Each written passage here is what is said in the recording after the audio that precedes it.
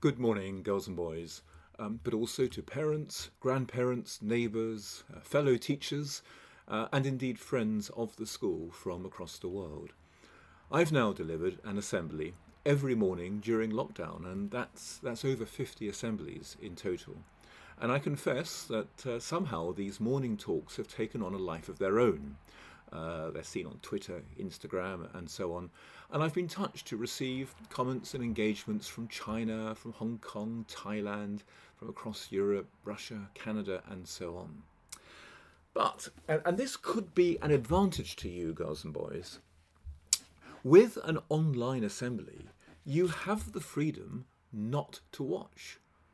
Oh, there's a school assembly. It's old Holloway wittering on about something again. And you may well take the decision that you can use your time better. I have to say, I've heard that some of your parents sit you down and force you to watch them. And well, if that's the case, I'm very, very sorry about it. But perhaps you start the assembly on your phone and then carry on making your breakfast or brushing your teeth or even jump in the shower. That's something I tend to do with Radio 4's Today programme. I can't say I listen to it, but I half listen, and sometimes I just drift off into my own thoughts, and perhaps infused with a hint of something I've heard. Now, all this is different from the traditional school assembly when you enter chapel or the main hall. In single file, you sit silently as part of a collective event. And in such times, often there is a certain amount of waiting around. And then the headmaster or headmistress begins.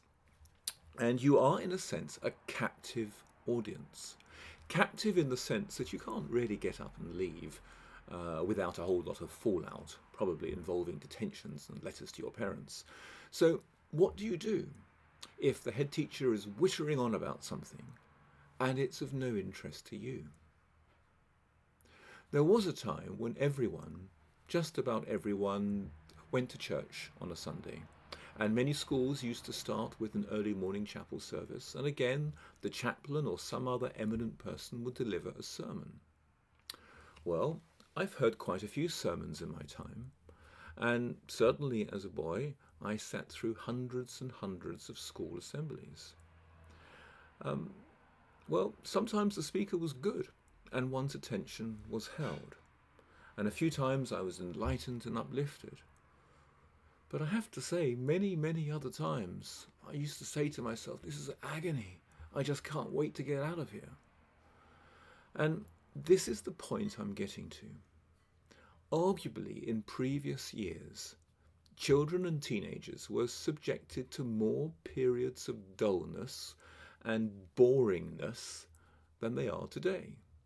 Now, I know I sound old, but when I was young, we used to have to get off the sofa to change the television channel or to lift up the arm on the gramophone in order to turn over the LP. But today we just flick through channels. If we don't like the beginning of a song, we just jump to the next track. And perhaps we are consequently more restless than we used to be, less inclined to put up with periods of monotony. But monotony, or being bored, can be a wonderful creative opportunity to explore the deepest recesses of our minds, to enter all the rooms within our heads, and of course to let our imagination roam freely, leaving behind all that is earthbound. Are you one of those who say, "Oh, I'm bored"? Well, here's my challenge. I venture to suggest that no one with imagination could ever utter those words. Some of you older students will know of Terry Waite. He was kidnapped in Lebanon. He was held captive, sometimes chained to the floor as a hostage for months, indeed years on end. After years in captivity, he was released, and he wrote of his experiences, and I commend his book, Taken on Trust, to you. Throughout his time, he journeyed, he found freedom inside his head. And despite immensely painful and challenging times, he was never bored. And indeed, he even found humour and laughter within his head during these times. And this is my plea to you.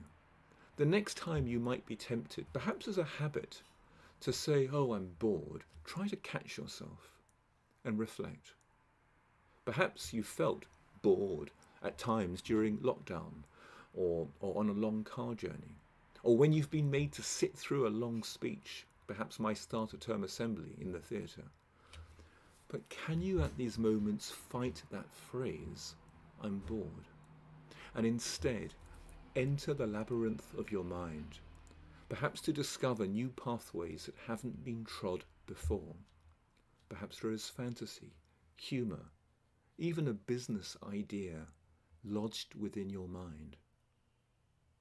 But if one is always jumping from one Spotify track to another, or from one level of a computer game to another, if one is always trying to fill the space with some form of activity, we risk closing off the most exciting area of our life, and that is our mind.